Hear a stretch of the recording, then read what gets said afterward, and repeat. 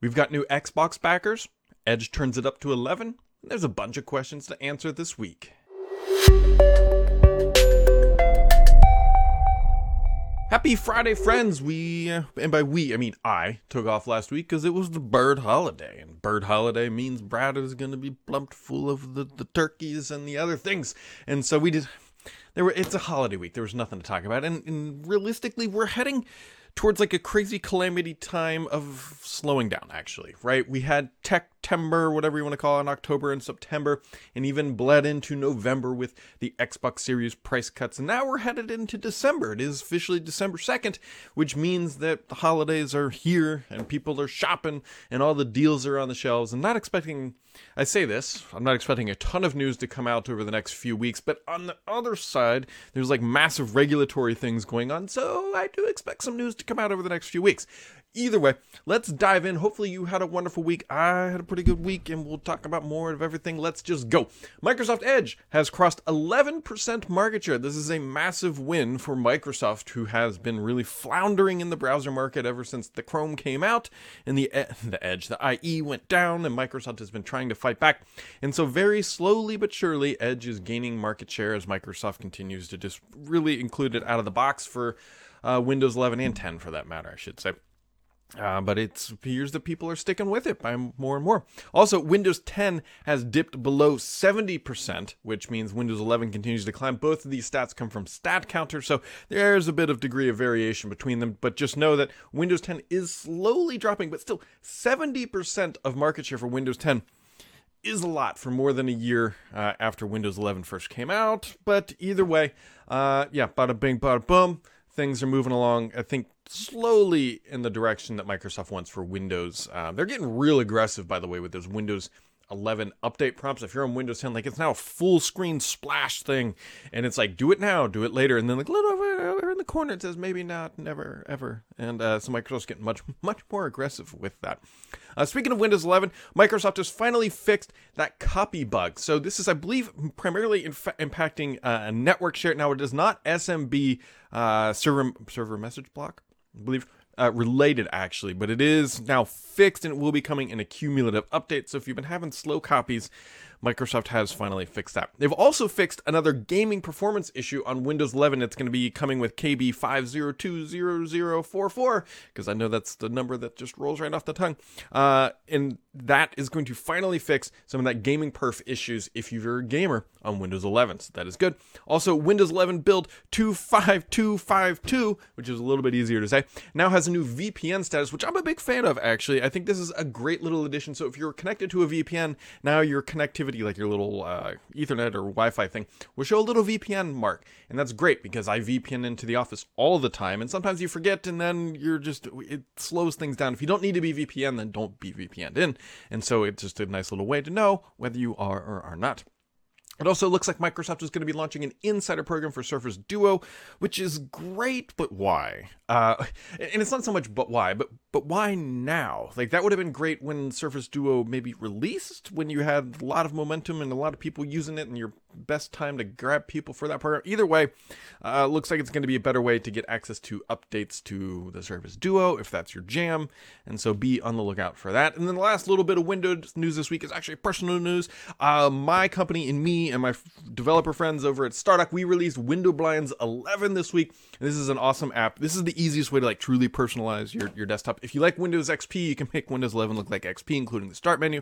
We're also working on a Windows 95 theme, a Chicago theme, and I think that should be out here in the next few weeks. So it's just a fun thing. That's like a classic Stardock app that's been around for decades. So on to the gaming news. Microsoft, this has been floating around. They're going through the EUs, the UK. It looks like 10-year deal might be enough to get them over the hump for a lot of this regulatory stuff that's kind of coming down with the Call of Duties. And so Microsoft is going to start offering, say, look, we'll guarantee it on PlayStation for 10 years. Now, interesting, The Economist, a publication that is known to write about the economy. It's a pretty large one, actually. I've read The Economist for a long time. They are coming out in defense of Microsoft being able to buy Activision. They wrote a long article about this acquisition, and they actually say, hey, this makes a lot of sense. Now, the nutshell version here, and this is what they write, and then I'll kind of break it down. They say, preventing Microsoft from buying Activision Blizzard is as likely to harm consumers by stopping a new product from taking shape as it is to protect them from a big company with excessive market power. Now, the whole kind of crux of the Economist argument about why Microsoft should be able to buy the Activision, and you got to bet that Microsoft is running with this too, because the Economist is pretty well respected for the most part. They miss every once in a while, but whatever. The Economist is coming out and backing them, and they basically say, like, look, Apple and Google have a duopoly. Like, that has been all over the news. It's been on Twitter, Elon saying, like, I don't want to pay 30%. He went and talked with Apple this week. Coinbase came out, like, every company is now coming out of the woodwork with a newfound confidence, saying, like, look, Apple's screwing us by forcing us to charge 30%. Now, I'm not a huge NFT guy. I'm not a huge crypto fan in general. I like the economics of it. But gas fees, which is effectively an analogous would be like, I Venmo a friend some money. Apple wants 30% of that is what the gas fees thing on the NFT side, crypto side is. And it's ridiculous. Like, Apple is getting real ballsy with what they were doing here. And everybody's now coming out of the woodwork with newfound confidence, saying 30% is ridiculous. And we'll see what happens. But either way, how this ties into The Economist is that they're basically saying, like, look, if you want a true third-party marketplace to actually take on Google and Apple, Microsoft's your bet. And by doing that in the gaming section, that's the best potential way to go to the market with it. And that's their argument about why this could potentially hurt consumers more, because, okay, Microsoft, you could argue Microsoft can still do this, but they need as much. You got to go in with your best dealt hand possible. And if they go into the market and they're begging for Activision to join their product, right, it's not going to work out as well. And so it's a really interesting take. And again, it primarily focuses on mobile. And when you get Sony out of the equation, it makes a lot of sense. And so we'll see if it's enough to really kind of push things through. But the other point too is that it's going to harm consumers just as much as it's not. The threat of Microsoft is much less than how much the consumers are being harmed by having a duopoly in the app stores, is kind of how it breaks down. It's a good read. Especially there's a paywall, and so you got to go read the paywall stuff. Go pay for journalism. You should. And so it's interesting to see that it's aptly timed. See what I did there? Anyways, also speaking of Xbox, other big thing happening, Lego Star Wars, if you have been a holdout like myself, because I'm pretty much a mooch for, if it's not a Game Pass, I'm probably not buying it, except for Call of Duty, which I did buy, and whatever. Lego Star Wars now coming. I will actually probably give this a spin. It's amazing to me how many more titles I'm willing to try once they're in Game Pass. I mean, it's obvious the metrics are there, because it's like, hey, you're not going to be paying directly up front for it. Vampire Survivors, I have played that. I don't know if I'm not going to fully complete it. I got a 30-minute run in. I had a lot of fun playing it. It's definitely worth checking out, especially if you have Game Pass. I really enjoyed it. But I don't think I'm going to be able to beat the end dude. And to me, it's a casual game. It's not a hardcore, gotta get 1,000 out of 1,000 on the gamer score type of thing. But I enjoyed it. I absolutely enjoyed it. So that's sort of the nutshell version of all the news this week. Again, we're on the back end of Thanksgiving and we're heading towards the holidays. And so we'll see if anything else major comes out. Most eyes, like myself, are waiting for the FTC to drop stuff, which, by the way, is rumored to be happening before Christmas. So we'll see if that comes out and what happens there. So anyways, on to the questions of the week. First question, and coming in from Sydney 2K. They say, a couple weeks ago, Phil Spencer revealed that Microsoft loses approximately $100 to $200 on each console manufacturer. So that is from I believe it was the Wall Street Journal Tech Live thing on stage is where he revealed that. However, it is true that once you produce and sell a certain number of product, the initial cost of components and materials is covered, and that the product then goes into profit. Sony has said that the PlayStation 5 has reached that point, and even before the recent price and component revisions. Has Microsoft reached that stage with the series consoles? And if not, when do you think it will happen? There's a better chance that it has reached that point with the Series X than probably the Series S, is my guess. The Series S, at $249, and even at one point was $199. That seems, if they're breaking even at that point, that is phenomenal. I would not expect that they are breaking even yet on the Series S, but the X, I would be more than likely to think so, because you can look at the Sony comparable. If Sony is able to break even at the $500 price point, for their upper end console. Microsoft should be very, very, very close. And they didn't drop the price at all for the Series X. And maybe that's why they think that everybody who's buying it's going to buy it anyways. And so they can recap that margin a little bit there on that higher end console. But yes, Phil Spencer did say they lose $100 to $200 is actually probably a bit more than I would have anticipated. But that's pretty hefty. And the thing that sits in the back of my mind is, let's be honest, since the consoles have launched, things haven't gotten cheaper. So it's probably harder for them to actually break even, but that's really the Game Pass. And very clearly, Microsoft has a business model case developed and should be now proven at this point that, like, hey, we know that X% of people buying consoles are going to sign up for Game Pass, and we know that over X amount of months, we will make that margin back, so it's justified to take that loss up front. So, Confused Geek says, now that you have been a dev for a little bit, what have you learned that you didn't know? Well, I've always sort of been a tinkerer in the dev side. Like, I took quite a bit of C++ in high school, actually, and I did some stuff on the side, and I've always been a tinkerer. But this is probably, I guess, the true first dedicated software shop that I have ever run. I mean, this is my first, like, true... I didn't say true leadership position. I mean, I was a leadership position in the last company, but, overseeing and all the product. I will say that shipping software is stressful, right.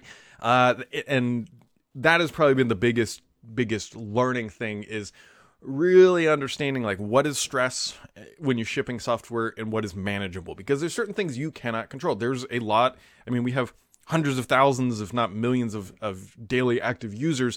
And so the permutations and variations of all the different configurations, especially on Windows, is diverse. And we are a small shop. We're not Microsoft with $1 trillion market cap making billions of dollars each quarter who have effectively infinite resources. So we have to pick and choose carefully about how we approach and solve problems. And so I think that's probably been the biggest learning, is the effective management of time and resources to capitalize upon the most widest swath of configurations. That is a very MBA-like way to say, like, hey, try to cover as much ground as you can with the least amount of wasted overhead. It is the ongoing challenge, because we could solve a lot of different problems, but we gotta strategically choose how to approach and evaluate each one. So, what have I learned? I mean, I'm learning every single day, and that's the thing I love about what I do, is I continue to learn, and hopefully you do too. Mr. PKI says, with everyone leaving Twitter, are you losing followers and now posting always on Mastodon as well to maintain your pose or passe of Windows insiders? So I do post to Mastodon quite a bit, and I post to the Twitters. I haven't actually noticed any too much Twitter followers. My Twitter followers have been somewhere around 51K for a while. It's scarily close to the number of people following on YouTube. Like, at one point, Twitter was larger than YouTube, and then YouTube went larger than Twitter. Now, I think Twitter's slightly back larger than YouTube. And so they kind of go back and forth. I didn't notice too many drop-offs. Elon said they're purging a bunch of bots, and usually, like, I get hit, in a couple hundred when that happens, just because one of the interesting things is, at least, I don't know what the number is now, but after you hit like a certain amount, the Twitter algorithm favors you, and so you get a lot of bot followers, because it's like, oh, this is a large account, we can have a bunch of bots follow it, and then it doesn't look like it's like they're oversaturated or something like that. Like, it felt like it was around, like, used to be like 10,000, and now, like, the bots follow whatever accounts like default if they have over a certain amount. That's a little outside my purview, because I don't have all the details on the bots on the Twitter. But yeah, so we'll see if Mastodon, Hive, it's like I've signed up for everything. Part of my idea is I just try to grab the username, and then if the account blows up or the server blows up, at least I have the username that I want. So I've done the post.news, I'm on the Hive, I'm on the Mastodons, I'm on the Twitters, the Grams, the Tubes, the Reddits, everything. Yeah, so either way. But no, I haven't really noticed too much of a drop-off. We'll see what happens. We'll see what Mr. Elon is able to continue to do. I think everyone, myself included, thought it would have crashed and burned by now, but so far it's still floating around. And we'll see what happens. Let's hope for the best. Let's be optimistic on a Friday. Mr. PKI also comes in and says, it seems like a lot of new games are being added to Game Pass, and with the colder weather, snowing, some of us at home in the United States, are there any new games that you would recommend trying out? Or are you just excited about all the new mods being created for Halo Infinite Forge? Candidly, I have not checked out Forge yet. I probably should. But noted a little bit previous, check out Vampire Survivors. Vampire Survivors. I always think it's Vampire Survivors. That's it's like sort of like an 8-bit-ish survivor game. It's fantastic. The Lego Star Wars will probably be played too. I gotta get my kid into that, because that makes it a lot more fun for me. But those two will definitely be on the agenda. And the next content drop for Call of Duty happens December 14th. And so to your point, Mr. PK, a lot of stuff is being added Game Pass inside and outside of Game Pass for that matter.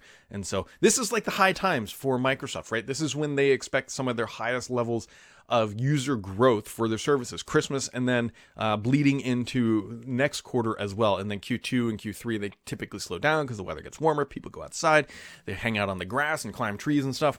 And then they stop playing Xbox, and then the winter months, fall and winter months, they come back. And so this is high times, hopefully, for Microsoft subscribers. Hopefully, we get a new number. You got to remember, Game Pass, Sony leaked, if you will, that Microsoft had 29 million. So we should cross that 30 million subscriber mark here in the near future. We'll have to wait and see if Microsoft actually shares the data. And Roland00 comes in and says, what food dish actually makes you happy to eat at any get-together? I am a tried and true red-blooded American, and macaroni and cheese. That is my comfort food, no matter where I am in the world, no matter what sort of thing. Just mac and cheese. Mac and cheese. My wife makes it wonderfully, and she makes it in a crock pot all day. Sometimes she makes it in a skillet, sometimes in a crock pot. It's like mac and cheese is just my comfort food. That is carb loading. Carbs don't count in December. That's the rules. I don't make them. I just enforce them. So there you go. Anyways, friends, that wraps it up for this week. Hopefully you had a good week. We'll see what happens here in the week ahead. What sort of regulatory stuff comes down the pipeline. We'll see what happens. So hopefully you had a wonderful week. And as always, make sure to keep it subscribed here, because the only BS on this podcast is me.